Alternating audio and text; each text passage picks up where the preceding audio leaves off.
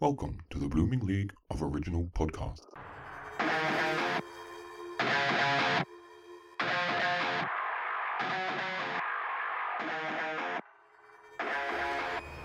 G'day and welcome to Thrush and Treasure, the Torture Chamber musical comedy podcast that acts as a dumb waiter between musical floors. Speaking of dumb, I'm Aaron, and I'm flying solo this week as I hang up my musical hat and shave my 6-inch mohawk, because guess what? What? I have another diva in the studio today, and as one quarter of comedy troupe The Morons, he's gonna fit in perfectly here. He's a quintuple threat who first appeared on Broadway and the West End in Diane Paulus's in the Diane Paulus cutting revival of Hair, where he bared his convictions as Margaret Mead, which let the sunshine in on a stellar career thus far, which has included a whopping 5 more Broadway shows in 12 years. Shit, I haven't even seen one, let alone 5. Jealousy aside, they include Les Mis, School of Rock, plus Sunday in the Park with Gyllenhaal, as well as countless off-Broadway shows, concerts, concept and cast recordings, so many productions that it's no longer 6 degrees of Kevin Bacon, and he is another Broadway unicorn who has managed to evade the cuffs of the Law and Order franchise. But today, he is here to be unlawful and disorderly. Please give a warm Aussie g'day. How's it going? To the most chic Jabberwocky you ever did meet, Mr. Andrew Kober. Good morning, Starshine. Wow. That was so freaking hard to get. I'm going to redo that in ADR for those at home. I screwed that up. I don't know why you would. That's the one. Listen, I listened to a couple of episodes in preparation, and your introductions are an incredible thing unto themselves. That's worth the price of admission, which is, I think, is free. But I'd pay upwards of $2 to $3 Australian dollars. Really? That's about how much is that? It's about $1.50 American. So. Oh no, sorry. That's no, much less. No, you got yourself a bargain there. No, that was terrific. I know you're stressed. You lost your co-host. They've all jumped ship because they didn't want to deal with me. So I appreciate your fortitude in pressing on. Oh, really? I've spent the past 24 hours thinking that they didn't want to deal with me, and I should have just presumed. Yeah, it was you. That's right. That's exactly right. It was your presence was intimidating because 6 Broadway shows in 12 years. Holy shit. I have not even seen one. I've not stepped foot in New York, let alone seen a Broadway show on American soil. I can't imagine they're that different than what you've seen at home. Like, I can't imagine they're that different. Broadway is really just like a neighborhood where they pay you the most money, right? Like the shows, the quality of the productions are the same as you get in any number of places around the world. That's true. Yeah, no, and the prices are pretty exorbitant here. And we do get replica productions, and we occasionally get original versions. But things like Les Mis, which you did, we got the same production. Sure. I think everyone's gotten it at this. Didn't get your hair, and we didn't get anything else you've done. Well, I mean, you haven't had Beautiful. Beautiful seems like the sort of thing that would make its way over there. It hasn't made its way over there. Oh yes, yeah. We got Beautiful. I didn't see it. I tend to avoid jukebox musicals like a plague. Yeah, I'll say this for Beautiful. Look, I'm not. I generally speaking, I don't love jukebox musicals either. Mm-hmm. What I will say is that the thing that tends to make them work more than not is a thing that Beautiful does really well, which is to let the songs act as songs, as opposed to necessarily like plot moving devices. An artfully placed song that is still a performance of a song can still move the plot forward if you're doing it smartly. And I think that Beautiful does a pretty good job at that. Look, I will sometimes give a pass to biographical musicals because there are so many artists out there that have had a career so expansive that it warrants it. Sorry, I've got this fan. I've turned it off. I had a fan that was making like LED light. I'm going to Disney World in a couple of days with my family. Oh my God, I'm so jealous. It's going to be really fun. And we were just looking at the forecast, and it's just going to be unbearably hot. So we bought some of those personal fans that I didn't expect to need until I was in menopause. But here we are, and I've got myself a personal fan for my walking around in the magic. So that light was going to distract me. Yeah. So I went to Tokyo Disneyland, and I wish I was going there. Yeah, it was stinking hot. It was at the start of September. And I'll tell you what, I did not expect Wait, the it. start of September of 2020? Oh, no, this was 2015. Oh. So this was a couple of years I ago. see. But still, and you know what? Funnily enough, about the times we're in now, going through Asia and Vietnam and China, and even in Singapore, there were people wearing masks because of the effects of the last coronavirus that was 5 or 6 years beforehand, people. Sure. And yet they still thought, well, I've got a cold. I'm going to have some common courtesy for the people around me and wear a mask on the streets. Now, that's really good of the people in Asia, across Asia, because it was several countries I saw it in. However, the helmets that they do not fucking wear on these motorbikes, that there will be 5 people. Oh, that's terrifying. Yes. Now, there will be the father in the front, and he'll have a helmet on, and then there'll be 2 or 3 children, and then the mother in the back. I have photos of this and video of families on these bicycles, and only the father at the front would have a helmet on, and they'll be swerve. I don't know how we got onto this. Safety, that's how it was. Well, I'll say this. So we're just going to be here all night. Morning for you. I own a scooter, like 150cc, like Vespa type scooter. And my wife was very much not in favor of the idea. And so I put together like a whole pitch about why I thought it would be a great idea for me to get this thing and how safe I would be and, how careful and all. I would take the safety course and all the things. And the one really concrete rule she gave me was that our son cannot go on it ever. Like that's the rule. I am not welcome to bring the child onto the scooter, which I think is perfectly reasonable. Because I value his continued life. But that's what I wanted to ask these people. Do you not value the lives of your family that are stacked on behind you? Yeah. I'm telling you, you go to Bali and Vietnam and you're going to see them in droves and they don't care about traffic lights or cars or buses or anything. But anyways, that's completely off topic. Yeah. Now, I would like to know 2 questions. How much did F warn you? Because as our listeners will know, F. Michael has joined us at least twice by now. This might be sometime in the future. Right. So any number is possible. By now, any numbers? Well, I'll tell you, I saw F and Drew, who is at least in this moment as we're speaking, booked to be a guest of yours, but has not yet recorded his episode. Is that correct? Well, I saw F and Drew, and we were comparing notes about the various podcasts that we've been listening to and that we've been guesting on and whatever. And F mentioned this one, which I think he had just recorded the episode on which he was the guest. Okay. And Drew said, "Oh yeah, I'm doing that. I think I got an ask from that guy. I think I'm going to do that too." Yeah. And I went, "Oh, okay. Oh, well, huh." Because I hadn't heard from you at that point, and sort of went, "Oh, well, I see. I guess that's how it's gonna all shake down." And so when it did come escalation up. I see you want to work your way up. Okay, leading up to Alex. You started with F, who you perceive to be the easiest get.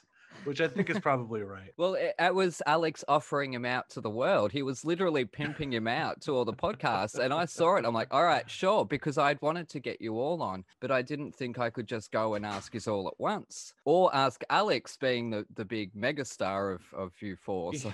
Yeah, that's one word for it. I think it's, first of all, Drew has a podcast now. Everybody has a podcast. Yep. Drew has his own podcast now, and his whole, when he had me as his guest, his whole thesis was that I'm like the mysterious, elusive one, which is insane because I just don't hang out. It's not like an air of mystery and intrigue. I just I'll do whatever you want, but then I'm gonna go home. And for that simple reason, like every podcast that I've been asked to do over the last 15 months has been a resounding yes, an easy yes. I'm happy to do it. I got lots of time, and I've got a nice microphone, and I'm happy to talk to anyone who asks. It's always my pleasure. So F warned me really almost not at all. I mean, really? he sort of said like, it's fun. He goes, well, I kind of like metal. And I go, nope. You've never talked about that, not once ever. And he goes, oh, well, I do. Oh, he talked about it for 3 hours, Andrew. We could not stop him. And then I talk as well. So get the 2 of us there, and poor Gareth, I tell you, and usually it's an hour and a half with guests, 2 hours at most, 3 hours, maybe more with F. Oh my God, I was mortified.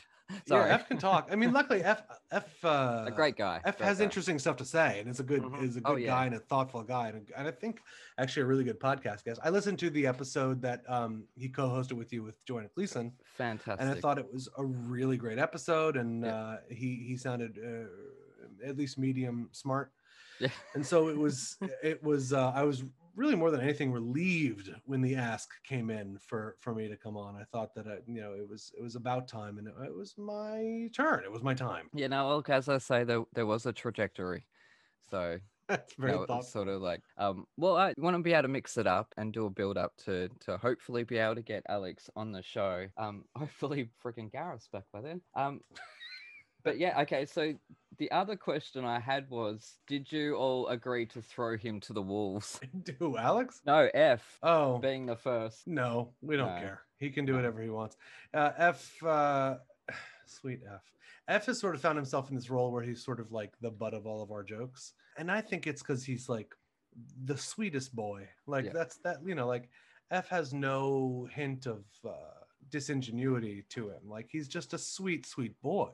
Yeah. He's just a sweet boy that you want to give a little hug and a little pat on the head for, because he's just a sweet little boy who he just wants to be good, and he wants to be loved, and I want that for him. You want to pinch those cheeks? Yeah, you do. And you want to tell him like he's good and you're good and I love you, because I do love him. In fact, like as I mentioned, we're going to Disney World next week. F is the one who's staying at my house and watching my dog. Like Aw, F is what a good guy. Yeah, he's the sweetest. He's the best one. Yeah, no, absolute legend. I was very grateful. And he was the first name that came to mind to co-host that episode. Obviously, he likes metal. He says he does. Doesn't know musicals all that much. And he definitely does. He's full of shit.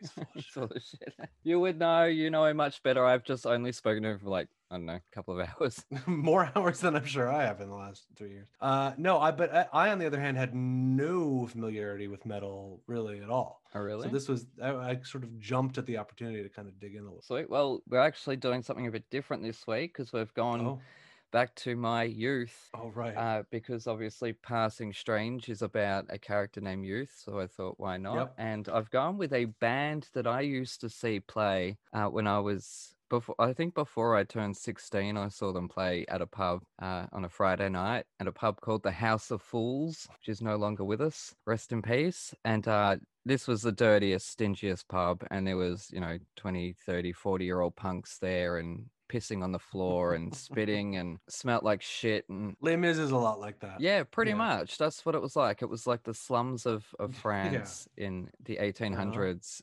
inside a pub in the western suburbs of Melbourne. And here were a bunch of kids, a bunch of teenagers.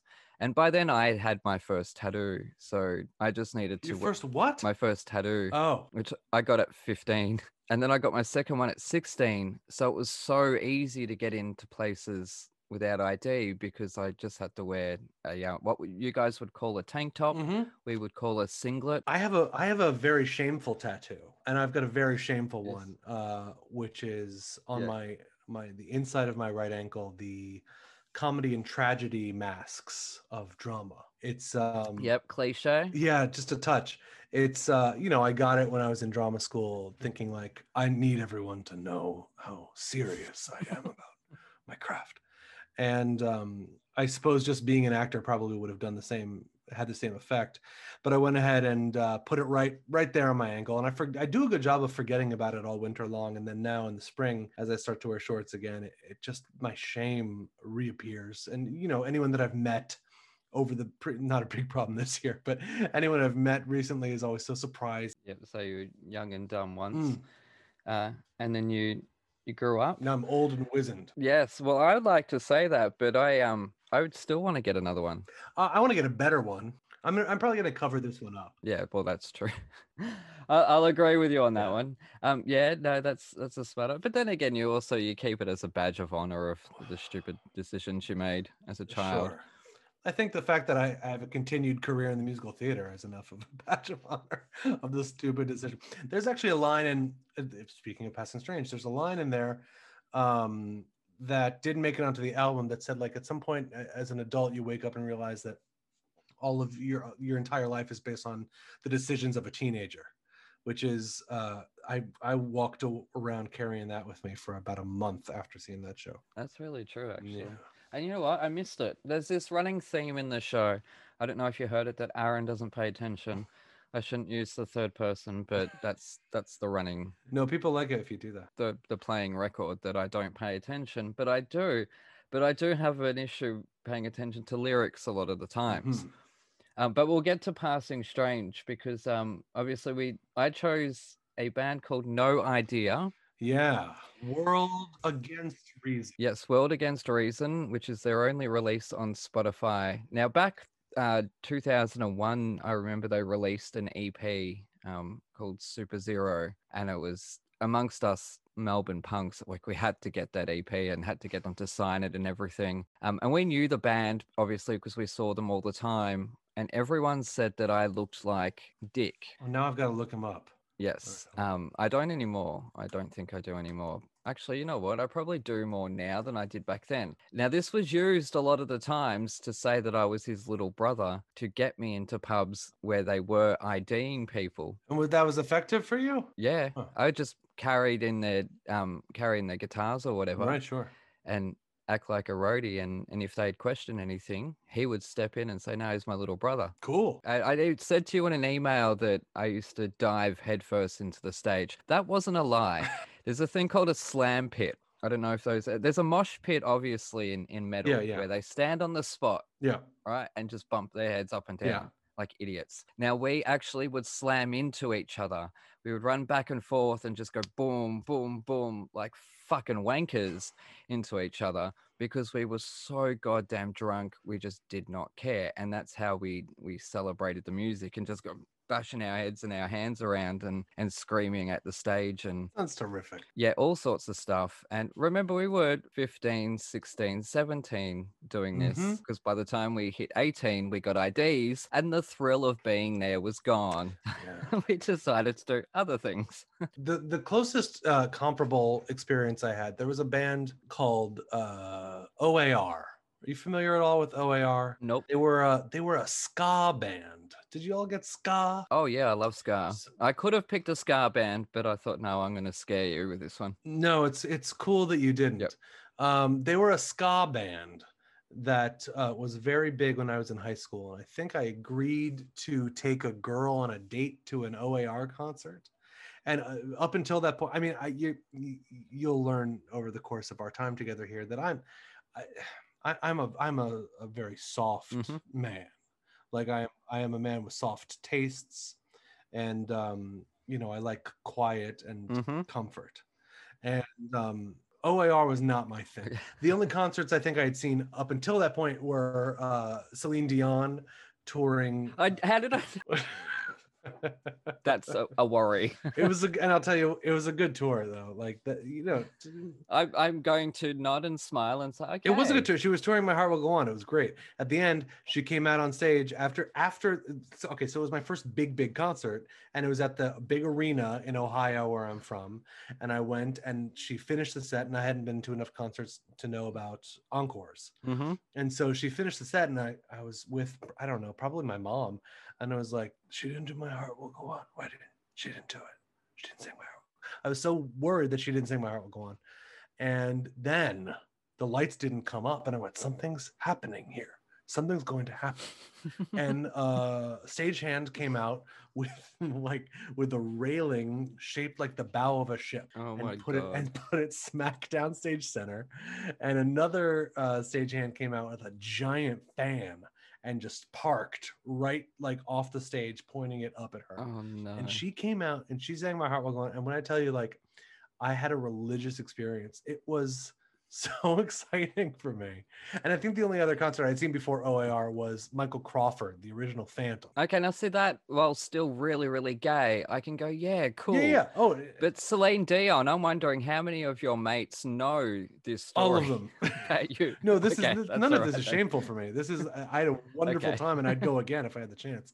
It's I mean, listen, I don't want to make this a Celine Dion fan cast, although I could. Yeah, I'll apologize to the metal fans. Sorry, we'll get to it. We'll get to No Idea. You know the song All By Myself? At least you know of it? Yes. Yes, every day of my life, mate. Every single day of my life. It's like 7 minutes long. I mean, it's like basically a Meatloaf song in its structure. Like it is sweeping and epic and has like all these different sections that there's this like, whole story to it. And it's an amazingly theatrical piece. And I think I was like just starting to figure out about musical theater. And like, to me, that made perfect sense. Anyway, no idea. Yep. All of their songs coming Yep. in under 3 minutes. Yeah, from Celine Dion. Now, but the funny thing is, you say that you're a soft I'm a soft man. Or I was about to say cuddly. Yeah. But I wouldn't know that. Now, the funny thing is, I went from being a kid doing musical theater, listening to the Spice Girls, And why shouldn't you? and musical theater like Les Mis I loved, and Phantom of the Opera I loved, and Hair and Rocky Horror and stuff like that. Sure. Oh, Rocky Horse. Then I changed schools and made new friends, and that's how I got into the punk scene. So you imagine, to everyone around me, this tiny, meek kid who was being picked on, and I was broken. Like, anyways, that's another story. Basically, what I'm saying was I was that soft kid, and then I had a mohawk and 20 piercings. Yeah. Which I did most of them myself, and a lot of them I did with sitting at school. Oh, that's unadvisable. Oh yeah, no, I would not recommend you it to shouldn't, anybody, no. but I would do it again. Uh-huh. Like I did my own nose, I did my own lip Cool. at least a dozen times. I did my own belly button. I did all the way up my ears. You know what though? I think we all have our pathos, right? Like all of our pathos manifests itself in different ways. We all have the Yes. unpleasantness of youth, and Yes. we all have our different ways of sharing that or expressing it. And that was what I chose. Yeah, I don't think there's anything wrong with that. And actually, right before that, I had run away from home. I've talked about this on the show before. I ran away from home and became a born-again Christian. Cool. So I went from being this gay kid to having the gay prayed out of me to then becoming a punk. So, Yeah. and here I am. Remarkably similar to my trajectory. Almost identical, really. But it's not about that. It is about the music, because No Idea, as I say, they were the rock stars. Yeah. For us. Now, were they big, or were they like your local favorite, like secret band? Local. Right. Local. Like they would tour up the States and maybe to America if they were lucky to get an invite. But Right. no, they were very small. Cool. Very small. And we didn't care because, as I say, we saw them every week pretty much. Right. And they weren't the only one. There was a bunch of them. There was an all-chick band called the Homewreckers. Oh, cool. They played in my backyard, actually. There was another one called Loners with Boners. There was Charter 77. There were Bastard Squad. You can't beat Loners with Boners. That's an amazing name. Oh, yeah. Oh, yeah. No, they were exactly what you heard on this CD. They were just thrash punk. They were old school, fuck you to society. Rah, rah, rah, rah, rah. Yeah. And we loved it. It was old school. Anyways, what did you think? Well, I gave it two listens all the way through. Yeah. And it was super fun to listen to. First, okay, so I'll say a couple of things. It's not the kind of music I would ordinarily seek out. No, I didn't imagine. But that's, from what I understand, part of the fun of your podcast. I think Yes. some of their songs I liked more than others. They do a thing. They have a habit. First of all, I think their drummer like slaps. I think their drummer's fantastic. Whoever that is, like their drummer, I think is by leagues the best musician in the group. And there's some, like he plays some fills on Another Day on the opening track that are like disgusting. These fills. No, I think that's Rick. Sure. Do have the names written down, and I don't know where it is because it wasn't in this notebook. And I should know it because there's Dick, Rick, and there was Mick. It was Mick Jagger. He went on to a whole different career. Yeah, that was him. Mick, Rick, and Mick. Yep. Oh god, now I'm gonna screw it up. It's your intro all over again. As I said, I was little Dick, so. So the drummer is like disgusting. The drummer can play the drums incredibly well. It was Carl on drums, Dick on bass and vocals. Rick was on guitar and backup vocals. They do some and there's some of this in Passing Strange too. I realized on reflection, they do some creative stressing of syllables on words that one would ordinarily not put the stress in the place where they put it in order to make it scan nicely for the line, which I get it. But those kinds of things always kind of pop out to me because I don't know. Maybe it's like I've spent a lot of time and a lot of my training is on like Shakespeare, for example, and that's all about like the real true rhythm of the line and making sure that Yep. it's spoken just as it should be. And I have a thing where I really like it when the name of the song or the show is in the show and and they sing it, because everyone in the audience kind of goes like, "Oh, they did it! They said it!" Like that's always kind of fun. And almost all of their songs start right with the title of the song, which is a fun thing. I like that. Punk's Life, the sort of like yo ho ho tribute, the pirate kind of number, I had a fun time with, because that to me felt like if I was going to their concert, for example, like that would be a fun number. Like I could tell that would be like Yep.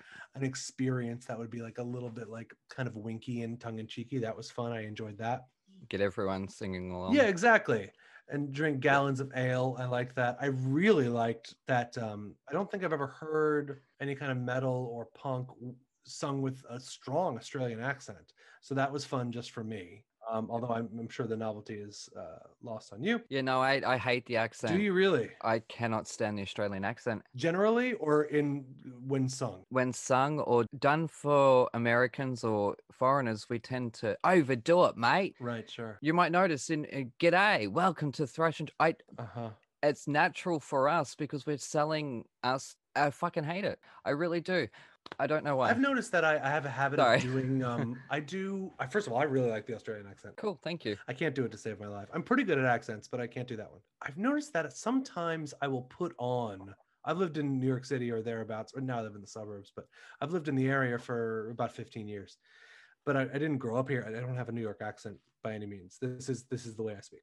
But sometimes if I'm talking to like a dude that either intimidates me or I want to think I'm cool, then I'll notice that like I'll start putting on like a little bit of like, yeah, I know, that's what I was saying, like, and I'm like, I'll hear it and I'll go like, that's not what you sound like, why are you doing that? But I'll do it because I think sort of subconsciously, like I think it's cool, and so I think they'll think I'm cool if I do It's it. an affected thing. Yeah, it's a completely affected thing. Exactly. Yeah. I mean, when I lived in London for 6 months, I never put that on. I just because I knew that was phony. A shout out to Gwyneth. We should have opened with a shout out to. It's just respectful to shout out. But anyway, it was fun for me to listen to like hard rock music with a different accent, which I don't think I've ever clocked. Yeah. And it has one of my favorite titles of a song, which is Reality Schmeality. I have a problem with that because should it be Schmeality or Shemality? No, Because that's what I always reality Shemality and reality Schmeality. It just doesn't roll off the tongue. I don't know. I just had a problem with that. no, I think theirs is right, and I think you're wrong. I think I am wrong as usual. Like it wouldn't surprise me. But things like no rules, just respect is how they say it in the song, which is not how you'd say it, you know? No. It feels like, for lack of a better word, I don't think it is, but it feels like lazy songwriting. You know what I mean? Yeah. Like you can come up with an alternate rhythm or an alternate melody or alternate lyrics to make it scan in a way that is more natural to the ear. Although maybe, I don't know these guys, like you do. Not anymore. Not for a long time. Maybe letting it pop in that way, or maybe like that kind of like stubbing your toe on those lyrics is intentional. Possibly. Joanna Gleason, I think it was set up the rhymes that they use. They only need to be enough that they'll linger in people's minds. So I think maybe that could apply with stuff like the diction and the enunciation, because it will stick out in people's minds, and that's all they need enough to then sing along and be like, oh yes, that song. Does that make sense? Yeah, no, absolutely. I've completely butchered that. I'm so sorry. It was something like a familiarity, I guess. Sure. No, I also think they're all a little bit short. Yeah, they are very short songs. Like 4 of them on the album come in under 2 minutes. Yeah, that's what it's like. Yeah, you know, that's what it's like. Yep. And at a pub, like, because these aren't concerts. Right. These were very much pub gigs. You know, the back rooms of pubs, and there'd be 50 something punks of all ages, as I say, from as young as 15 onwards. Thank God the pub is now closed, or they would lose their license. What's the drinking age in Australia? Oh, 18. Oh, see, that's civilized. Yeah, but we don't drive until we're 18 either. So that's a lot all at once. Yeah, it is. I mean, I think 18 is a perfectly appropriate age to drink. I think you probably want a couple years of driving under your belt though by that point. Yeah, no, I agree with that. We can get our L's and then our P plates at some point. I look, I don't know because I don't have my license. I'm very ADHD, Mhm. and so me behind the wheel of a car is really not good for society. I see. So I might be a dickhead, but I'm smart enough. At least you're not endangering others. Yeah, so well, exactly. But no, in terms of like the Melbourne punk scene, it's pretty big, and every year there's events like there's the Melbourne Punks picnic and there's the Melbourne Punks pub crawl, where we would go from pub to we all know what a friggin' pub crawl is. I don't know to explain that, for crying out loud. And you can actually look this stuff up on YouTube. I'm not saying whether or not I am in any of the footage. You're also not saying you are. Yeah, I'm not going to say, but there's a lot because a lot of it was documented, which is good because it was a culture, it was a community, and we looked scary. Yeah, and it's nice to be able to look back Yeah. too. I'm sure it's nice now in your twilight years to be able to look back on it. Somewhat. So, did you enjoy it, or was it a shock to the system? No, it's fun to listen to. I mean, I guess like the heaviest music that I've ever like enjoyed, right, was in sort of the late 90s. Like I got into like Red Hot Chili Peppers and like Foo Fighters. That was about as heavy as I ever got. Yeah. And this felt like it felt like if the best I can come up with is like if Blink 182 had a really bad day. Like if there was like there's an anger to it, which I appreciate. Like that's cool. That's the vibe of the music, right? But I always kind of bump up against like music that is angry for angry's sake. Like I just always feel like there was a Green Day musical a few years ago on Broadway, which was much beloved, and yes, I saw it and also really enjoyed it. But my one kind of thing was like, these people seem like they all have it pretty good. I don't know why they're all so angry all the time. Yeah. And this album was kind of like, all right, what's so bad for you? What's so bad for you? Tell me what's so bad for you. And I realized that like that's not their job, right? Like that's not what they're setting out to do. Like the form of this album isn't meant to be narrative or curative or prescriptive in any way, but it's music that exists for a lot of reasons, one of which is to let an audience kind of see themselves in it, right? Like, and to let a part of you, the listener, come out and hear something that is maybe even latent inside of you. And so like, and I totally understand that and respect it. And I had a good time listening to it. I turned my stereo up louder than I would have ordinarily. I think I probably scared my neighbors. As I said, I live in a very quiet suburb. And like I was rolling around town in my Tesla with the stereo pumping of No Idea, which was really fun. I'm impressed. It's not that fancy a car. We got the base model. No. I'm impressed that you turn it up loud because it is very thrash. Oh yeah, well that's how it's meant to be enjoyed, right? I mean, when you say punk to most people, they will think the Clash, the Ramones. Yeah, I mean, and like that's also like I like London Calling as much as the next guy. I think the Sex Pistols. Yeah, Sex Pistols, sure. Now there are so many different kind of subgenres. Where does this land? This is old school hardcore punk. It is very much. That's what we would call it.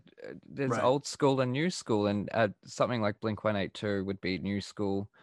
And even in that comparison you made before, I heard behind me all the punks in Melbourne suddenly drop dead from shock at comparing them to being Blink-182 on a bad day. They would be so offended, but it's all right. I'm so sorry, everybody. It's just, I mean, like, it's not. Don't. It's a fun. I think it's funny. I just mean as far as the frame of reference I have available to me. No, I think it's hilarious, and especially think the reaction would be. Or like Green Day on a bad day. Is that better? No, that would probably be worse. You might as well just said fucking you too, and that would have just done them all in.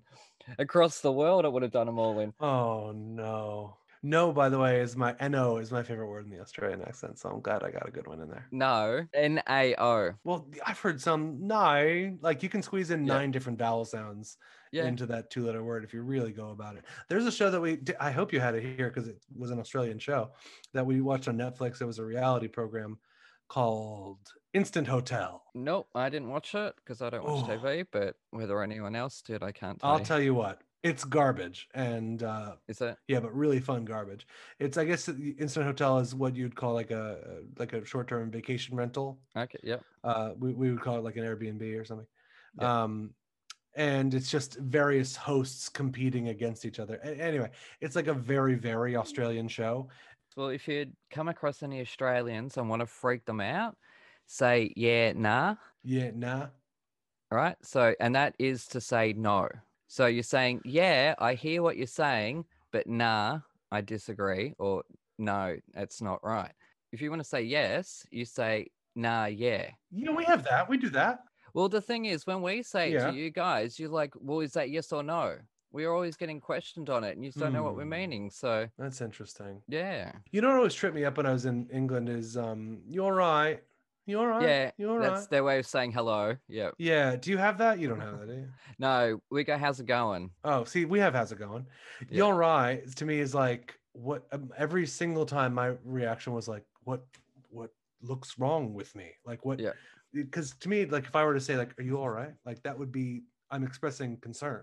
So every time I'd come into the stage door or whatever, you all right? Yes. Why? Is something? Am I bleeding? What's the problem? Yeah, do I look ill? Exactly. That was always my concern. I'm glad you don't have that one. That was awful. It's weird. Like it's such a global community now, and even more after this past dumpster fire. Apparently, I've had a pretty good year or so because I'm a hermit. So Yeah. how's this day any different to any other day? But yeah, no, the point of whatever that was. We'll move on anyways. Unless you have anything else to add. No, I mean it was fun to listen to. Yeah. It was totally fun to listen to. I'm glad that I had the chance to. Yeah. I hope that they found peace and joy in their lives. CBGB's in New York. That Yeah. because that had a real rich punk history, and you I can know. find documentaries on it and sort of the bands that played there Yeah. many years ago. So would you ever shave a mohawk? A proper one? Yeah, I like to experiment with my hair, both top of head and facial. Yes. It's to me one of the best things about my job is that sometimes somebody tells me sometimes it's just assigned to me. Mm-hmm. Just for pose, I got to have a crazy mustache kind of mutton chop situation. Yeah, you did. I would absolutely do a mohawk. I'm thinking about shaving my head anyway. I really, the time to do it would have been like a year ago when no one was going to look at me. Now that it seems that people may be looking at me again in the future, it's probably ill-advised. But yeah, I would absolutely. I mean, especially so if it was for a gig, if someone's like, "So we want you to do this thing, but you would need to have a mohawk. Are you cool with that?" That would be an absolute yes. Yeah. Just recreationally, I would need to know that I had no professional commitments coming up, but just for me, selfishly, absolutely, of course. Yeah. So when I did 12th Night in at Shakespeare in the Park for I don't know however long it ran, and I had a really prime mustache, like the sort of mustache that like when I would go to the playground with my son, I needed to make it really apparent that I was there with a kid. Yep.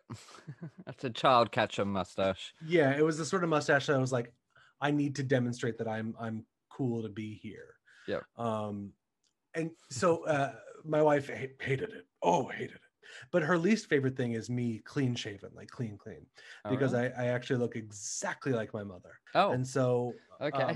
It's just it's like a little kind of jarring for both of us, if I'm being honest. And so we prefer at least a little bit of stubble or something. So you, just like F, grow a beard so people call you sir. Fancy that. Is that why he did it? Well, that's what he says in the episode. No, I grew it because I just like the way I look better.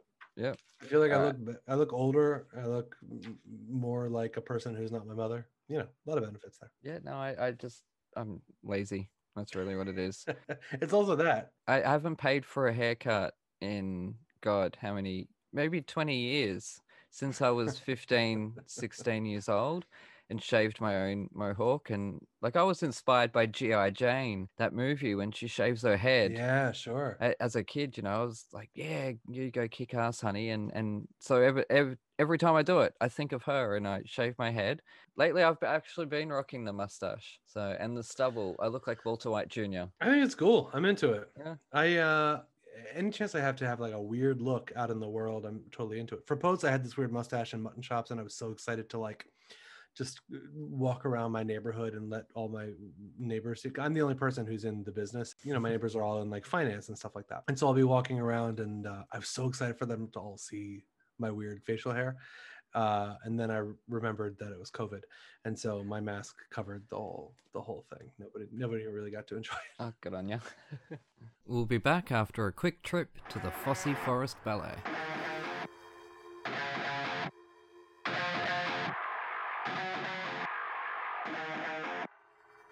Coming this summer, winter, spring, or fall, the first ever musical theater sitcom, where you go behind the scenes of the latest West End show, the Fosse Forest Ballet. Where's the important stuff? Aha! £1,000 a week ensemble rate. Ah, that's what Mamma Mia likes. Starring Philip Joel and a West End cast featuring Kerry Ellis, Darren Day, Louise Demon, and Oliver Saville, and more. It all started in 1987 when I was a jobbing actress working at a diner.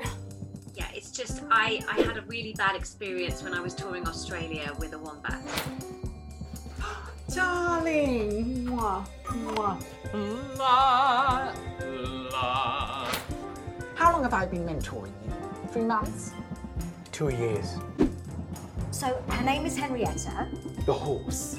Yes. I've managed to secure you an audition for the biggest, most innovative, and the latest show to be going into the West End. Joseph and his Technicolor Dreamcoat. Think more along the lines of Panto. Frozen. You can watch this episode for the price of a coffee. Simply go to www.thefosseforestballet.com. Any and all profits go back to theatre charities, acting for others, and the theatre's trust. You'll laugh, you'll cry, and you'll see a grown man in sparkly tights. Tight nights. Nice tights.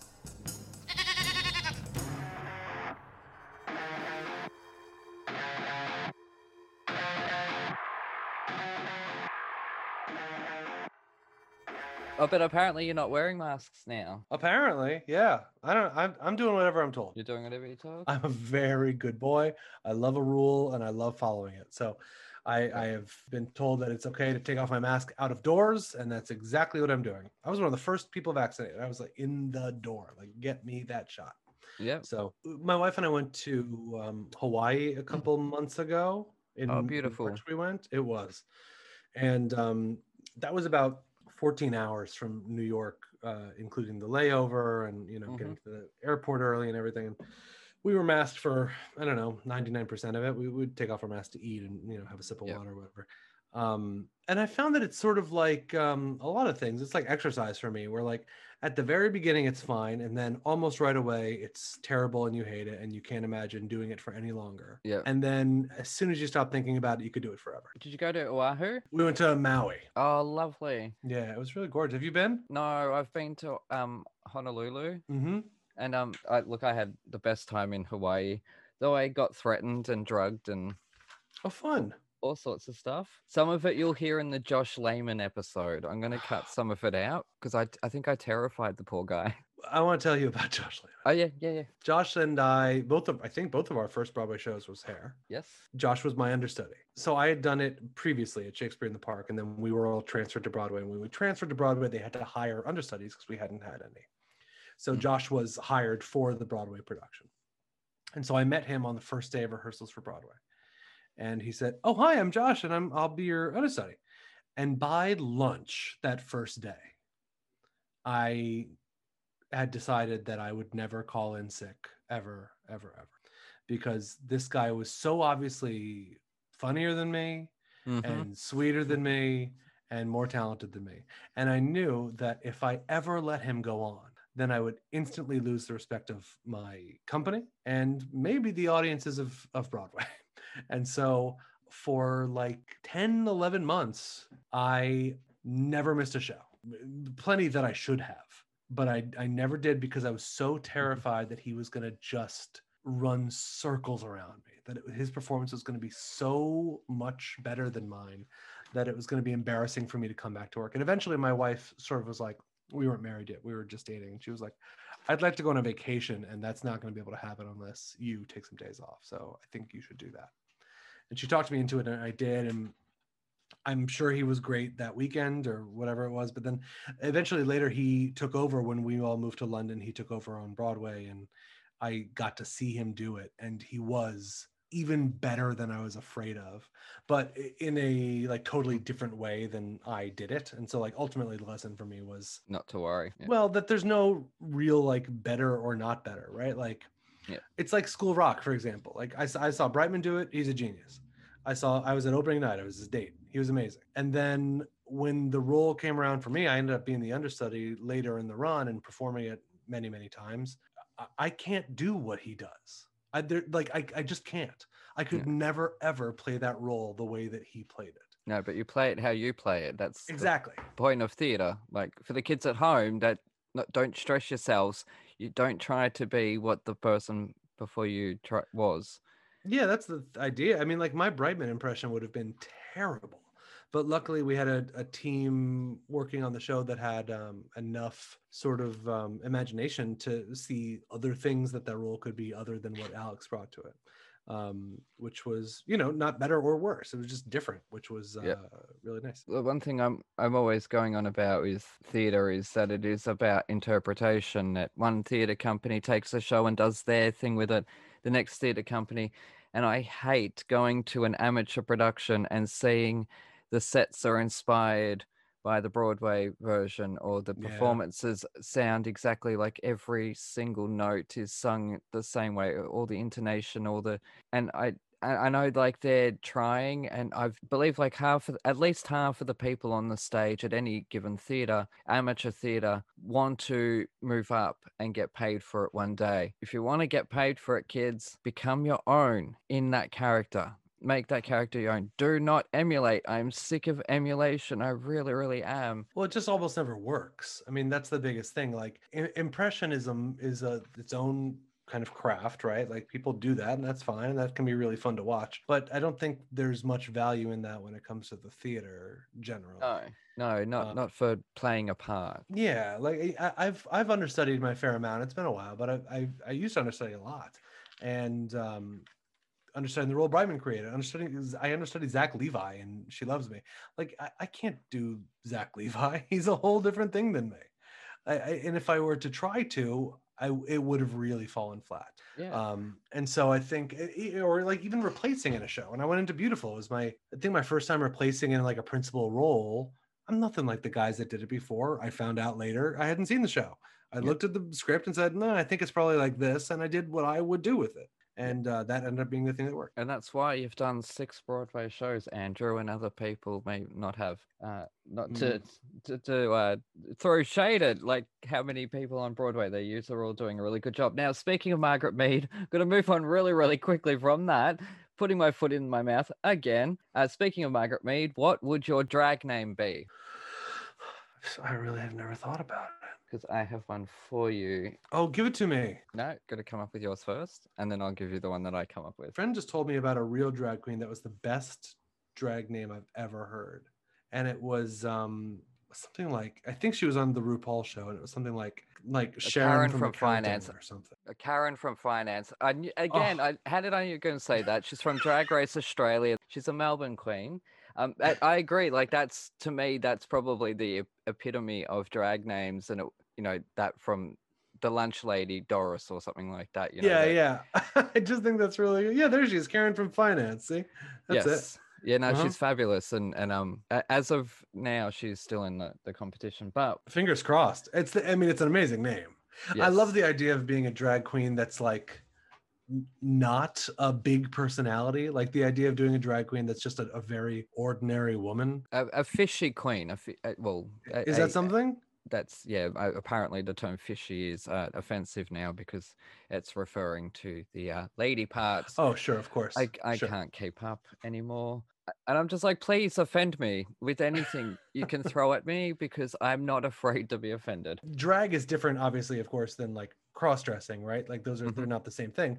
I think though that the drag world, from my very limited understanding of it, has never had like a really, really famous drag queen that is just like Karen from finance who just like packs her lunch every day. I mean, I get this drag queen looks very fancy to me, but Dame Edna Everage. oh yeah, I get, but she still like that's a big personality, Dame Edna. Well, true, yeah. Another famous Melbourne drag queen, played by Barry Humphries, who is a straight man. So yeah, I mean, I'm ostensibly a straight man. I played Margaret Mead for a while on Broadway. who loves his Celine Dion?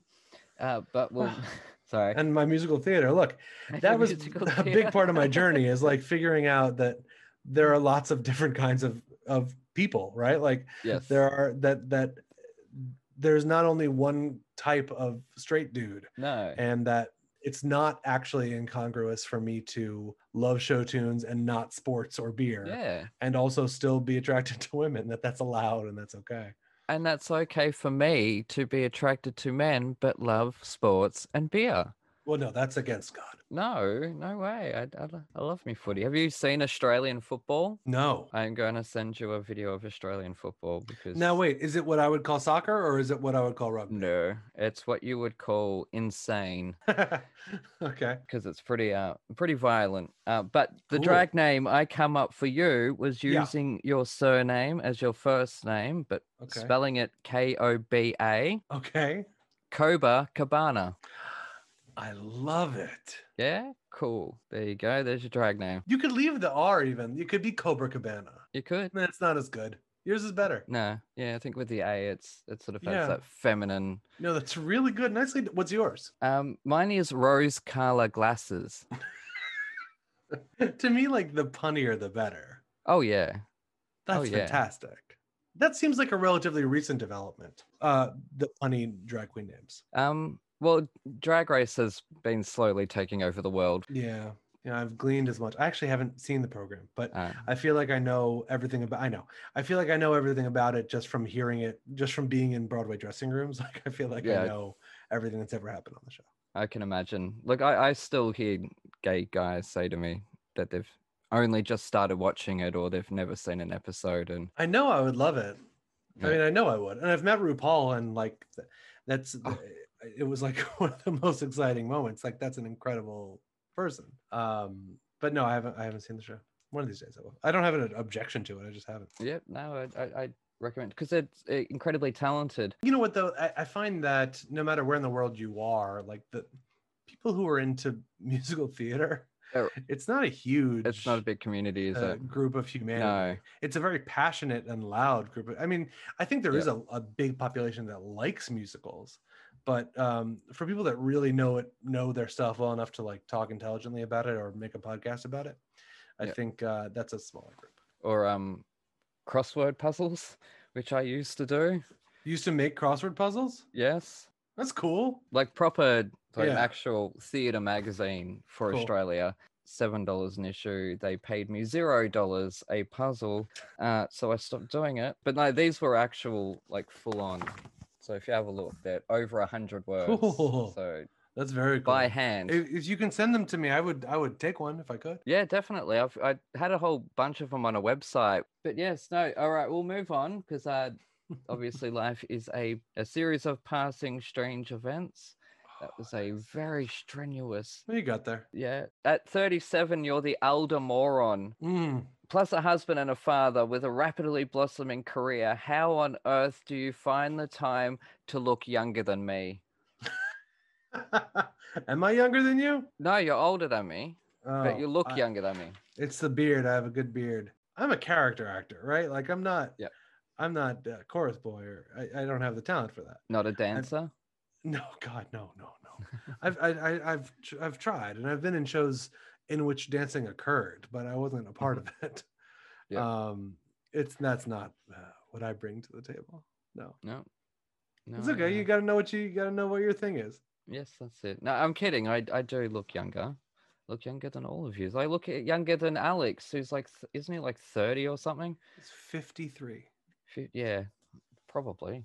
Christ. But anyway, so all right. So instead this week, because I've given up my mantle of team musical, I've written a review on Passing Strange. Oh, I can't wait. Okay. I'm gonna sit back and take this in. Okay. It's stupid. It's really dumb. I want it. When I first saw the cover, I read it was the Stew musical, and I was like, yum, there's some leftover lamb stew in the fridge. Anyway, wondering how one could conceive a whole musical about casserole, I pressed play, and it turns out the Stew is the narrator, and his name is also Stew. Off to a good start. Because this musical, in both album and pro shot form, are very much that, a jambalaya, a slick fusion of rock, blues, funk, and punk, all tied together by the narrative roux about a naive youth's journey of self-discovery from the projects, as you say it in America. We say projects, you say projects. We do. From the projects to traveling across Europe. But ultimately, while Stew's voice throughout is raspy and charismatic, it often comes across like that old dog at the pound that sings the iconic Torch song to the protagonists about how he ended up in the pound all those years ago. It's a melancholy vibe that works best in smaller doses, and I would have liked more from the characters, but then it wouldn't have been a musical about Stew. 4 stars. Wow, that was terrific. Because I didn't know what to do because I like this show and Well, it's good to like the show. well, I like the music. I don't like the staging, That's interesting. which I know it's controversial. I don't feel any controversy.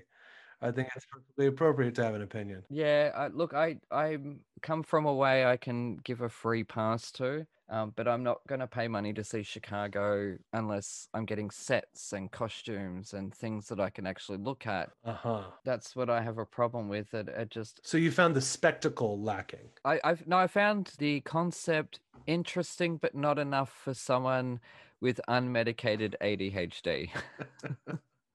I see. So someone who's so erratic that I need the lights and see, I can go and see Disney musicals and not hate myself. No, me too. Oh, good. So I know a lot of theater people will turn that down, but Look, first of all, I'll go see anything. yeah. And I've only had a great time at every Disney musical I've ever seen. Look, I have it except at Lion King. I haven't seen Lion King. Oh yeah, no, it's messy.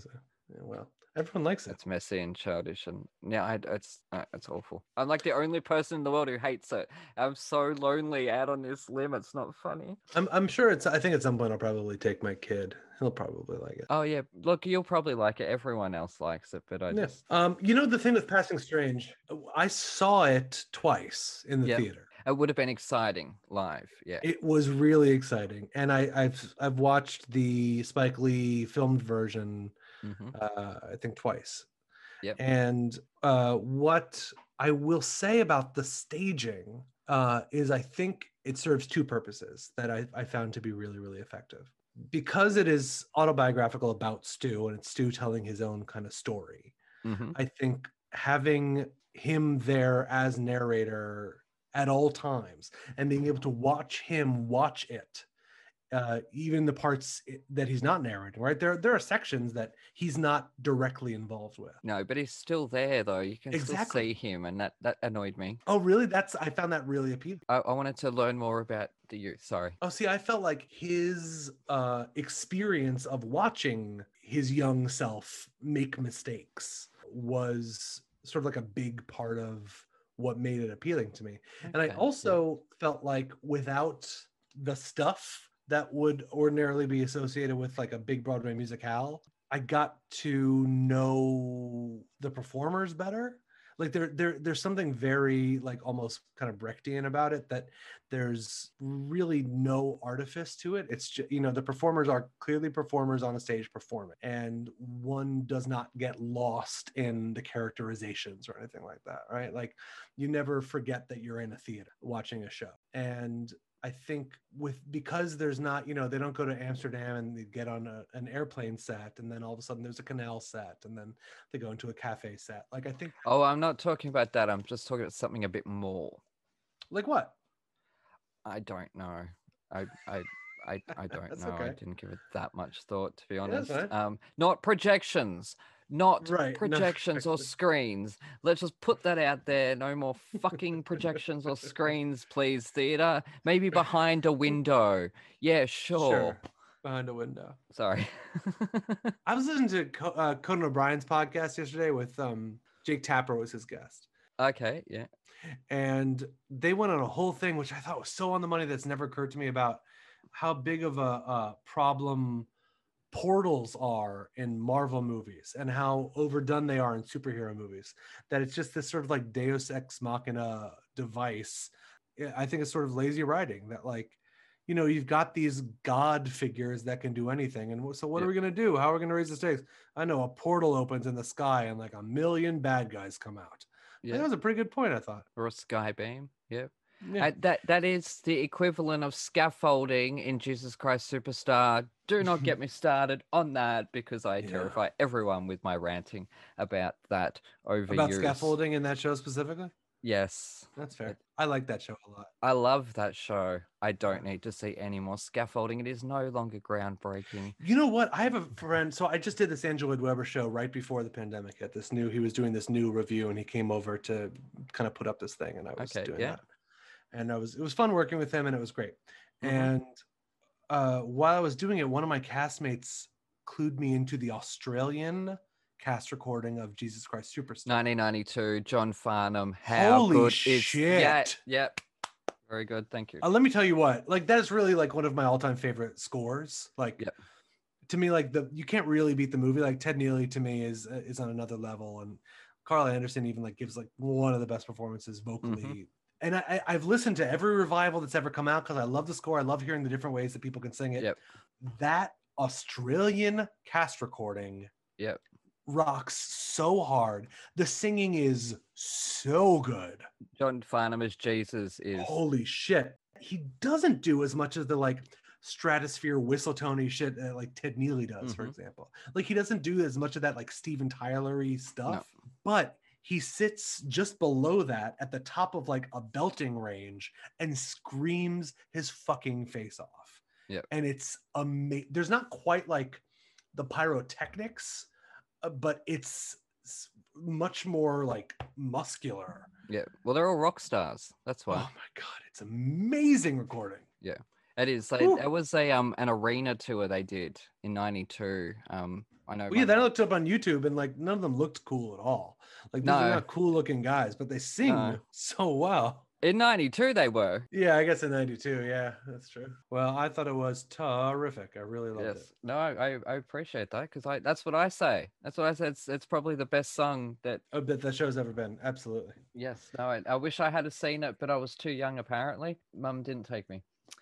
I saw one of the like I know we're getting off track of Passing Strange, but I saw one of the like farewell tours that Ted Neely and Carl Anderson did. Oh wow. I think they did several of them, and I saw one like in the 90s when they were getting on in age, and they still sang the piss out of that score. I mean, it was still astonishing what they could do. Yeah, no, I absolutely love it. I think it's electrifying. It's exciting, that score.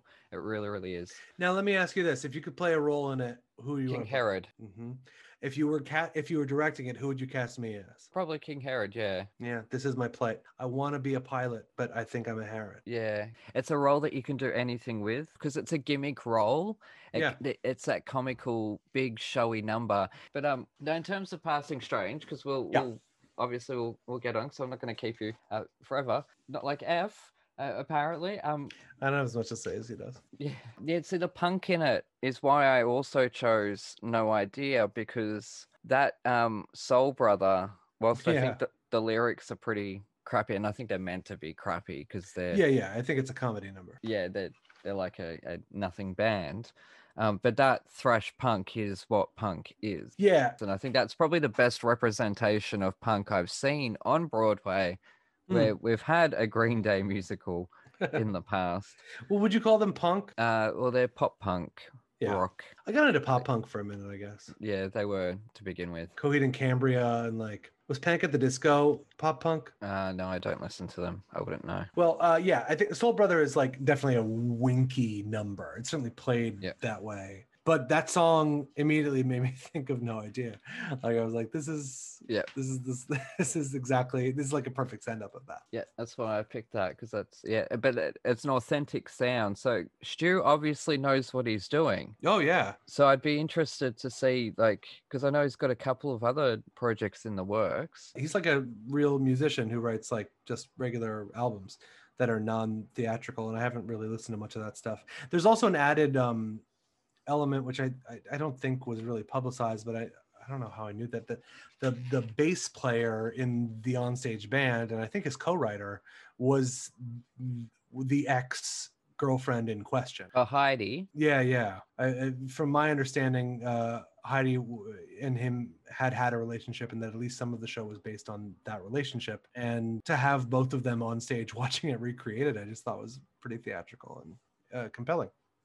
Yeah, I think, okay, in terms of with him being, obviously it's autobiographical, yes, I understand that, and him being the narrator, it adds that whole experience to it. But having that on Broadway with him is an event. Mm-hmm. What happens then when other companies are doing it and they don't have Stu playing that narrator? This is, I think, where I step aside from it, because I feel like then it is hogging the show almost, that it's putting that narrator front and center with the action around the narrator and not the other way around. The narrator should be off to the side, I think, or that's interesting. popping in and out. It's sort of a question, I guess, of what the intention was, right? Like, Yeah.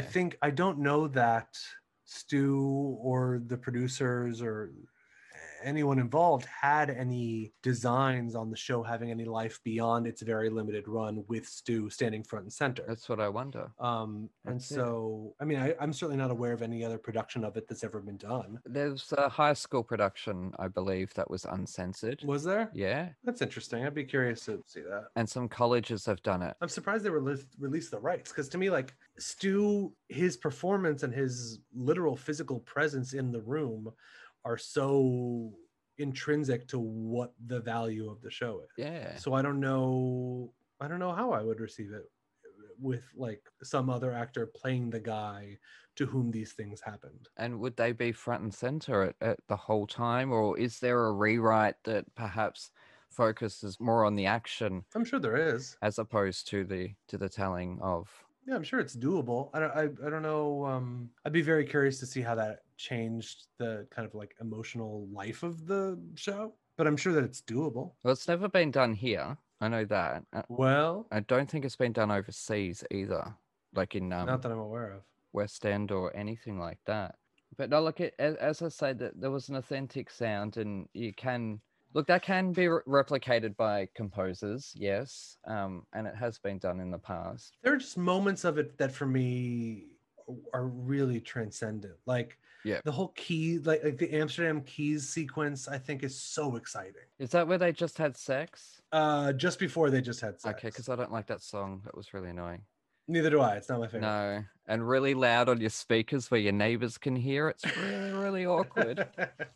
And like the last like 4 or 5 songs, I think, are just again really, really effective at sort of like tying the whole thing up and kind of bringing us where we want to be, you know. And like Stu has this number, Work the Wound, and then he really hands the narration to Daniel Breaker's character to sing Passing Phase, which is sort of like him resolving to be the man that will become the guy that writes this show, which I think is just, I don't know. It also like really, I saw it while I was in Hair, which, you know, was like the very start of my career. And there was something so compelling about, like, the same reason I got this stupid tattoo, like something about like unashamed artistry, right? Like just unglaring commitment to being my most authentic self. Unbridled. Yeah, exactly.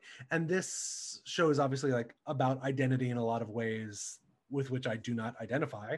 But I think that ultimately it's about finding yourself as an artist, right? And in a way that is really difficult to articulate, in a way that a lot of shows do try to.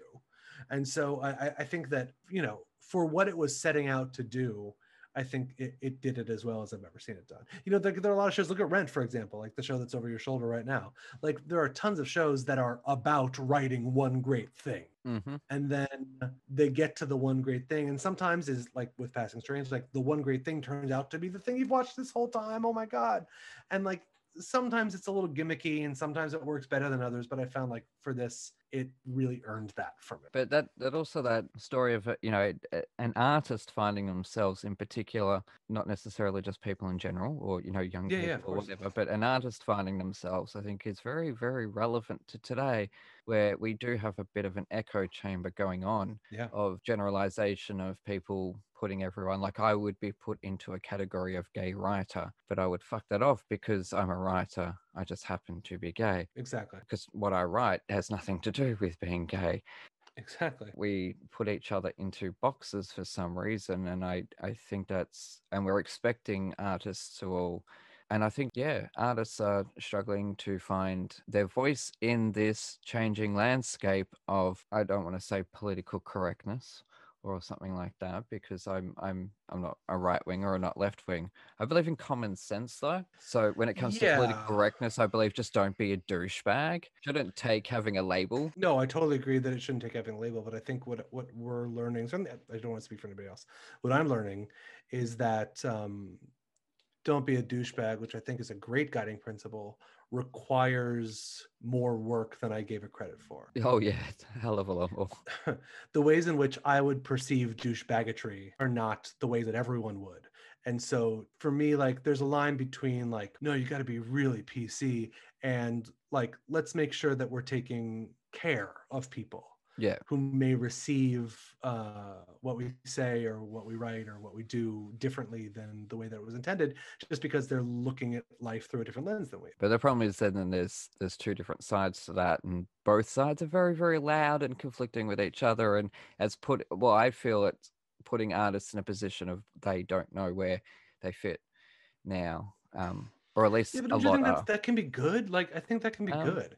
I think that kind of uncertainty and that kind of recalibration can be kind of healthy. Like, it's easy to keep on doing the things we've been doing. Because a lot of it was shitty.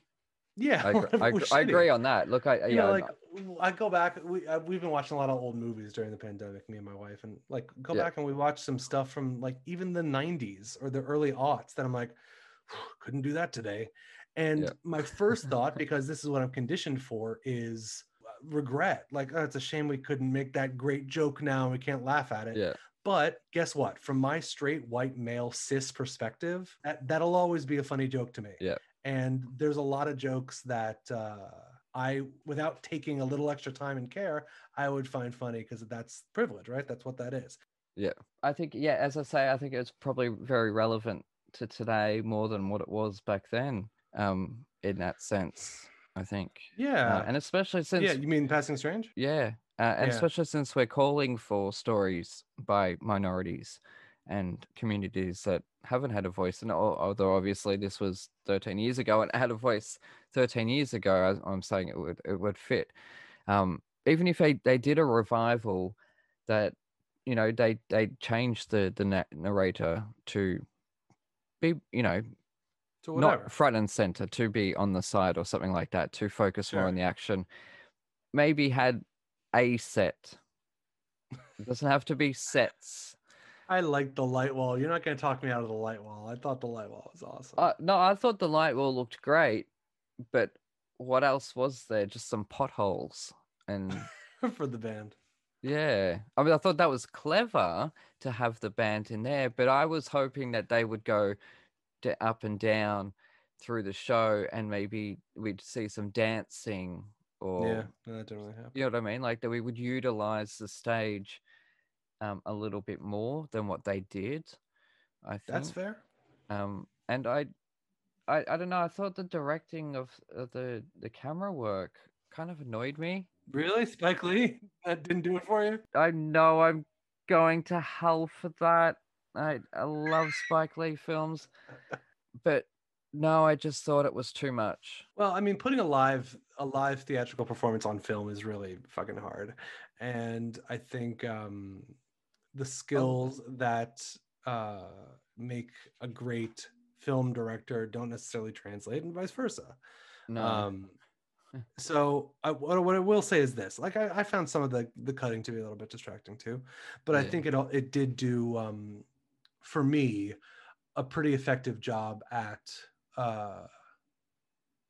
simulating an approximation of what the energy in the room was like.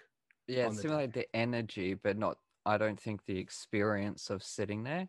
Because to me, if I want the experience of sitting in a theater, I want a stagnant camera that just moves from side to side. Big wide shot, yeah. That's what it looks like when I go to the theater. Yeah, like the Sun in the Park.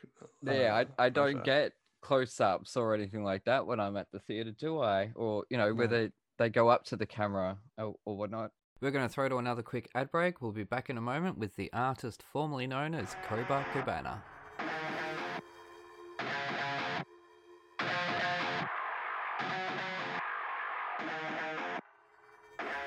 G'day listeners, Aaron here. While you're topping up your coffees, did you know that you can support our show and go on a fantastically scary adventure at the same time? Go to www.thetonistantales.com/bookstore to grab your copy of The Toniston Tales, a darkly funny Aussie trilogy about a young boy who rescues injured animals in his spare time and the roller coaster ride he's taken on by a literal fish out of water. Written by me, the village idiot of Thrash and Treasure, you'll come to love Toniston Turnbull and the dozens of wacky characters that he meets along the way. And here is a sneak peek. Crack, thud, the human trips over the uneven ground as the Twanimal blows out the lantern. Watch your step, Cubpaw says a little too late. Why did you put the light out? Bollycosh, an open flame near hay bales? And here I thought you were smart, sir. Toniston agrees with how silly he must have sounded. What are we doing out here? The boy asks as they blindly walk around the side of the house, where they're greeted by giant shadows rising up above them. Unable to properly see in the pitch-black darkness, Toniston presumes they are the 3 hay bales. He looks around. The plains are vast, and the spotlights out in the distance, now a purple colour, seem to be too far away to bring any real light to them. They do, however, look very pretty dancing on the rippling oceanic sky. Stand back, the silhouetted Cubpaw warns with his gruff but friendly voice, clearly able to see in the darkness better than the human, who had constantly refused to eat his carrots. Grab your copy of The Toniston Tales from thetonistantales.com/bookstore today. Hooroo!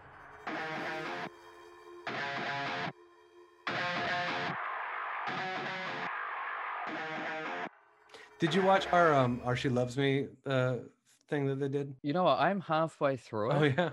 But I still haven't watched all of it, and that was about 1.5 years ago that I got halfway through it. So I'm sorry. It's all right, I don't care. I don't get paid if you watch it or anything. I think it's pretty well done. Pro shot is my point. Now I have a question about pro shots. Because on your IMDb, it's got Les Mis on there. Really? From 2014. Was that ever pro shot? No. Well, it's on there as an entry. It's even got a cover. I wonder if it's from like a press thing we did, maybe it's from the Tony Awards or like a morning show or something. No, it's not from the Tony Awards. See, I'm looking at it. I'm gonna get to the bottom of that. Yeah, it's on your IMDb. I haven't been to my IMDb in some time. How does it look? Is it a recent picture? I doubt it. For a while, those other boys were updating my Wikipedia page pretty routinely. F needs one. Oh, Wikipedia? Yeah. I know just the man to do it. Les Miserables, the Broadway musical. Yeah, see? Oh, look at that. No idea. Because I saw that and I'm like, okay, no, that wasn't released. If there was a pro shot of Les Mis released, I would have seen it by now. A filmed version of the revived Broadway musical Les Miserables. Nope, we did not make one of those. I didn't think so. Because I know, obviously, like promotional footage. Yeah, and we've got like, we filmed it for like, there's an archival filming, but we didn't like film anything meant for release at all. Absolutely not. Maybe they pondered releasing it, the archival one. Maybe. I'm sure I would have heard. I didn't close out the show. I left early. Yeah. Okay, about Les Mis, because obviously that's a epic production. And it's very popular with audiences and tourists. Now, what's your experience with the standing ovation these days? It's, I think it's basically a default. And I think, look, you know what? I'm sorry for you guys, because I'll relate it to my novels. When I give someone my novels to read and they say to me, "Oh, that was good," I can tell they didn't like it. Yeah, sure. But when they come back and say, "Oh, wow, I really liked that," then I can tell they really liked it. And if they didn't like it, I want them to tell me. Oh, I don't want an audience to tell me if they didn't like it. Although they will. They will, yeah. What I'll say is there's almost always a standing ovation, not just with Les Mis, with everything. There's almost always a standing ovation. Occasionally there is not. It is much more rare for there to not be one. And that I usually find to be a real indictment of what has happened that evening. Like, to me, to not have one is much more of a statement than to have one. Does that make sense? Yeah. I think the reason they're so popular is everybody wants to be a part of something, right? Like everyone, if I just paid $200 or whatever to go see this thing, I want it to be amazing. I'm rooting for it to be great. And so at the end of it, I think if it was even good, your kind of standard audience member who bought a ticket to a thing, want to really have loved it. And so you get on board. Yeah, no, I can understand that point of view, but no, if I've paid $200 for something, I'm sitting down as long as I have to. I'm not doing any fucking work while I'm there. God, they can stand up for me. I've asked a number of people about it, so I feel like actors themselves want to feel like you earned that. I want to feel like I earned the praise that I get back from people, not pat on the back. You can tell if it's like really, if they really mean it. You can tell if it's sort of de facto or if it's like really, really intention. Yeah. There's a clear difference. Even during a show when there's not applause happening, like you know when an audience is with you and when they're picking up what you're putting down. You get to kind of feel that out. Mm-hmm. And what's been your most awkward stage door experience so far? Somebody got a tattoo once of my autograph. Oh, that's weird. It was just, of all the choices to make. Yeah. That felt weird. Somebody once, I remember when in the early days when I was dating Farrah, I mean, like Hair, which was like 12 years ago or something, was really a big deal when it was sort of like the biggest deal show I've ever been a part of. Like it was culturally like a moment. It was my first show. It was my first kind of time being an actor at the Stage Door. And it was the first time social media was just becoming really a thing in a way that was meaningful. I joined Twitter because our producers had a sit down with us. We're like, there's this thing called Twitter you might want to think about. There was one day where someone asked like how my girlfriend was, but they used her name. And I hadn't put it, I realized that I had just been accepting every friend request on Facebook. And so that must have been kind of how that happened. Yeah. But like, I hadn't like publicly said like, this is my girlfriend and her name is Farrah and she's this. Yeah. Somebody said like, oh, how's Farrah? I know she was sick last week. And I was like, oh, what? And I had to have a very like hard think and ultimately like a very uncomfortable conversation with that person about like boundaries. And really ultimately it was about me learning how much to kind of share with people and how much not to, and like where my boundaries were and how to enforce them in a way that was respectful of everybody. But I guess that was a pretty weird one. It was it's also always really funny watching, not funny, but like interesting watching incredibly famous people at the Stage Door and like the grace with which they can swim in that sea. You know, like watching Jake Gyllenhaal do it is very different than like watching F do it or me do it or even Alex do it. Like it's a different thing. It is. I've watched David Hasselhoff and Barbara Eden, who was I Dream of Jeannie, because of what I told you before with Adam. I was at a convention with him. So we were sitting behind him watching them sign autographs. Yeah. I had an eye twitch that whole time because I was sitting there, I'm like, oh God, this is so uncomfortable. Yeah. Well, I understand it. Like, you know, people that are on a show that I love, right? Like they're a part of your life, whether or not they know you, which they almost always don't. They're a part of your life. Shows that are really meaningful to you are meaningful to you, whether or not they're, you know, real tangible, interactive elements of your life. Yep. And so it's sort of like a very weirdly one-sided encounter when all of a sudden that thing is in front of your face. And to be an actor or a public figure, I guess, of any kind that can handle that gracefully is really an art. And like, I think something that probably requires a lot of practice. I met Bill Clinton once, former American President Bill Clinton. Oh yeah, I've heard of him. I think. $1 in the jar, though. Uh-huh. Bringing up politics. Yep.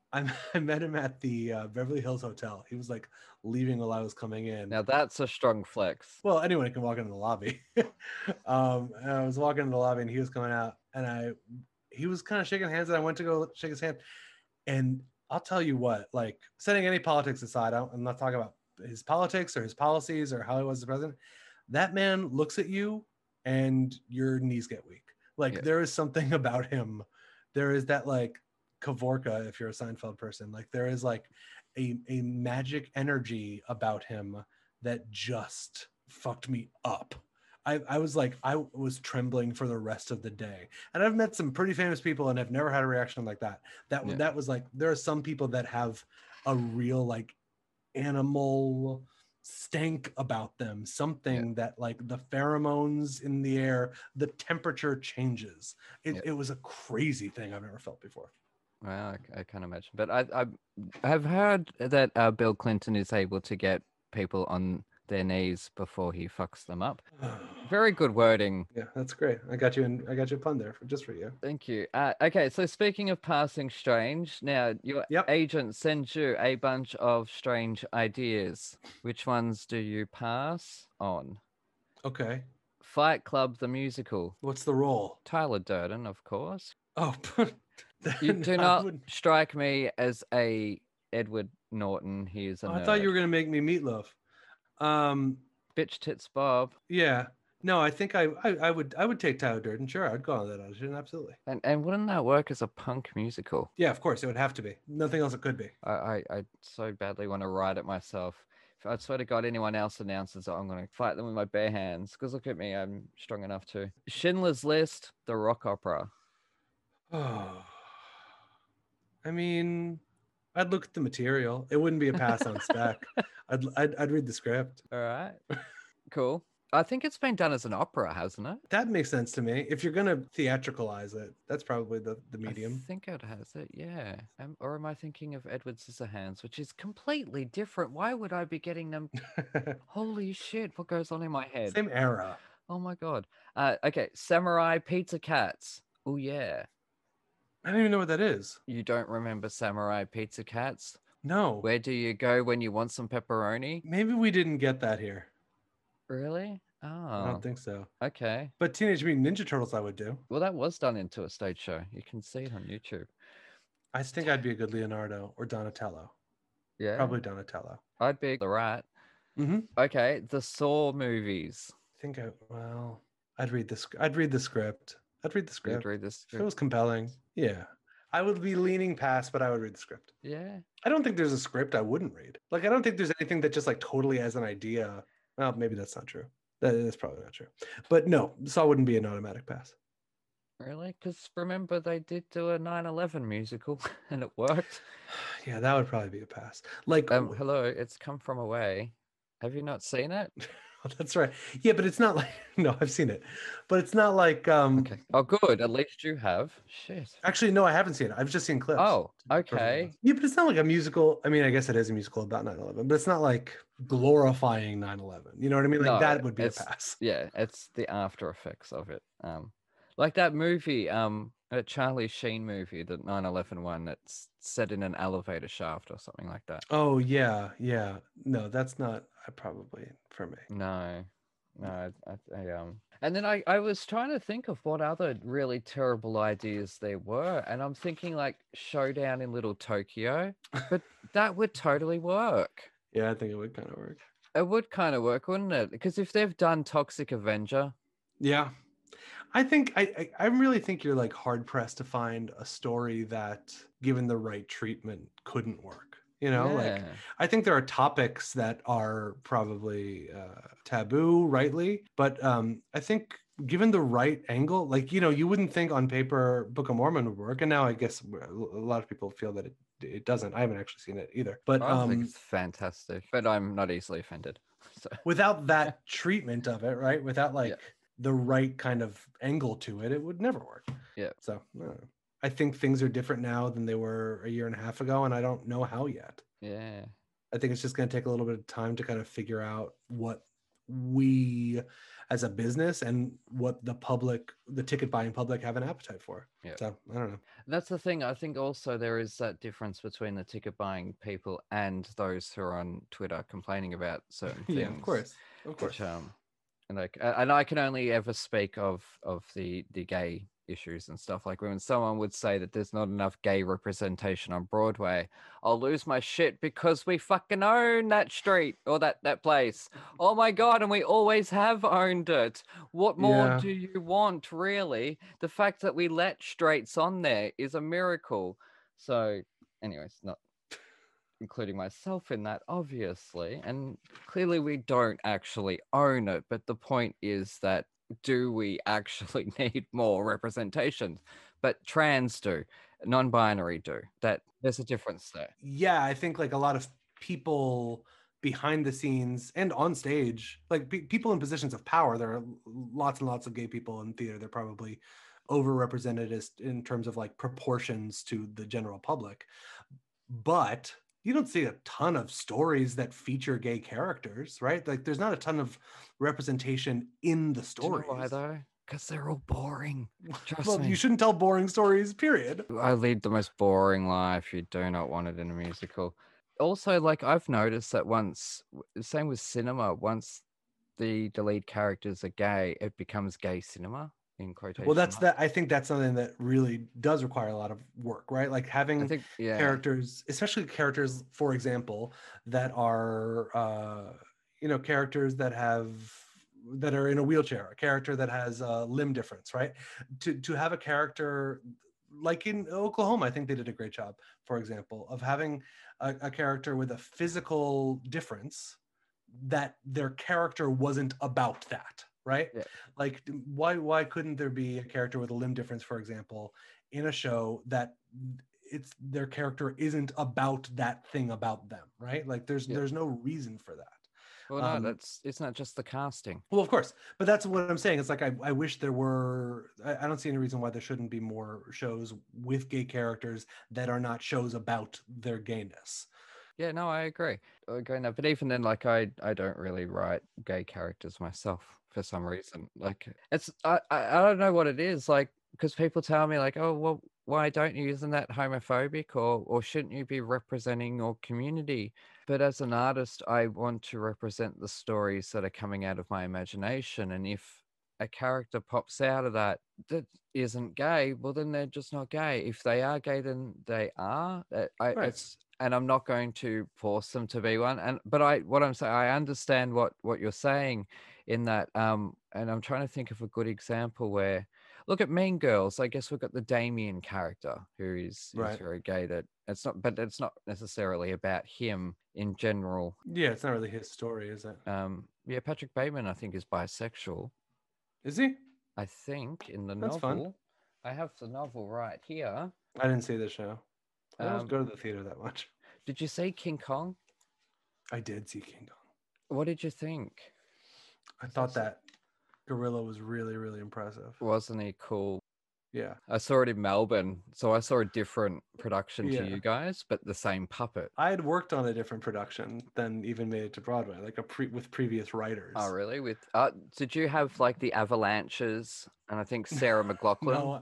No, I had done some readings when Jason Robert Brown was working on it. Oh, okay. And his music was like terrific. But I saw it. I thought that gorilla was really cool. Yeah, because I've been asking a lot of people, did anyone see it? Because as I say, we saw it in Melbourne, so we saw the world premiere production. Very, very different. The only song you guys kept was Full Moon Lullaby. I remember the song about how there was a song about how much the captain loved his boat.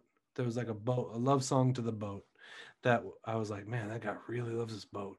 That's all I remember. No, I don't remember that. Also, I had a few friends in the cast. I thought it was a really well performed show. Yeah. I thought it was like, that's another one where like, if you're spending $200 on your ticket, you see it up there, That's it. You want spectacle when you go to something like that. Yeah, exactly. If I'm buying a ticket to King Kong, that's what I think I said on the night. I was like, if I was coming from Indiana and I was going to buy a ticket to King Kong, I was like, I want to buy a ticket to King Kong the musical. I would feel like I sure got my money's worth. That's exactly what I was signing up for. Yeah, and look, at least we got original music in it. Yeah. It wasn't a jukebox musical because it very easily could have been. Yeah. No, I thought it was really fun. Yeah, I think for those reasons it gives it a pass. But one last question, because I won't keep you any longer. What theatre are you eager to play in? The Delacorte, where they do Shakespeare in the Park, is my favorite theater in the world. Yep. At least that I've performed in. It's a magic place. It's the best, to me, the best work in the world is done there. It's the best place to watch a show. It's the best place to do a show. And it's outdoors, so it's an especially safe time to be there. So I would say the Delacorte. I would also really like to, my other favorite place that I've been where I'd like to spend a lot more time is France. And if I could get into, there's like a couple of like English speaking musical theater schools in Paris. And boy, would I like to go and work over there for a little while and just like do some work there. They've got, like, they do English musicals. I speak passable French, but like they do English musicals. And I would love to have a little career doing musicals in Paris. I think that would be really good. Why not? Like, yeah. And a lot of Americans go over to Germany to perform. And they've got a lot of like Starlight Express is still running after 38 years or something like that, or however long. I mean, one of the things for me this last year is that has been really the hardest is I love traveling and I miss it terribly. Yeah.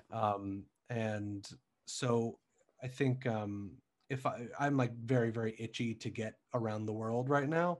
And so I'm hard pressed to think of any performance opportunity that would take me across an ocean that I would pass on. I would just love to get a little time outside of my country.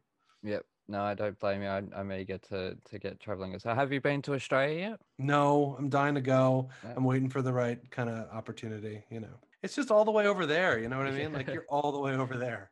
Yes. And I'm all the way over here. That's the real problem between you and I. Yep. It's a 19-hour flight. Yeah, I would like to go. I like your people and I like everything that I know about your country and about New Zealand. I would do a little 2-stop thing. Yeah. And someday I really hope to. It does feel a little bit like I think probably the reason I haven't gone yet is it feels a little bit to me like if I'm going to go all that way, I want to get off the plane in something completely different. And which is why I sort of feel like I haven't really done East Asia at all. And that's like the next thing on my list is I'm dying to do like a swing through South Korea and Hong Kong and Singapore and Japan. Yeah. Japan is amazing.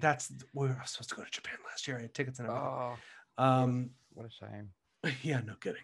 So like that's going to be the next trip. And I promised my wife I would take her to the Maldives. I think we'll do that soon. Wow. But like to me, if I'm going to go on a plane for 24 hours or whatever, I want to get off and be in Wonderland. And while Australia seems amazing to me, it also seems familiar and sort of accessible in a way that I really appreciate when I travel. Like when I went to Hawaii, it was just different enough that I was like, I've gone somewhere. Like there's volcanoes and stuff. And I'm sure that I would get the same thing in Australia, but I think that's the reason I haven't been yet. Is it just like, I want completely different. I want to see something that I have no experience with. Yeah, no, I can understand that because I don't want to go to Thailand because there's too many Australians. Right. Have you ever been to New York? No, I've only been to Hawaii in terms of America. Well, it's like that, but less, volcanoes and palm trees and more people. Yeah. Well, I'm sure I'll get around to it. I mean, it's one of the, like I said, one of the good things about what I do is that it takes me to some places, and I'm hoping that there will be more and more of that in the time to come. And look, now because of your podcast, when you come to New York, you'll have a whole bunch of people to hang out with. Yeah, thank you. I'll probably be by myself, so I will need someone to have a drink with. You come hang out with me and the boys. Yeah, awesome. No, I appreciate that, and the same here in Melbourne. I'll show you around all our best drinking spots. I appreciate it. I don't know any of them. I really don't know any of them. But yes, no, it's an absolute honor. A pleasure. Thanks for having me. Thank you very much for joining me on this show. Before you go, where can people find you on the socials? Right, I'm on Instagram and Twitter at Andrew Kober. It's Andrew Kober, and I quit Facebook and I don't do any of the other ones. So just, you can get at me on those ones. On Twitter, I mostly yell about stuff I'm mad about, and on Instagram, it tends to be pictures of my cute kid and dog. Yes, and you can find him soon on nightclub stages as Copacabana. Thanks for having me. Yes, all right. Thank you very much. And everyone at home, you take care. Hooroo. Cool. That was really fun. Awesome. Like Quixon!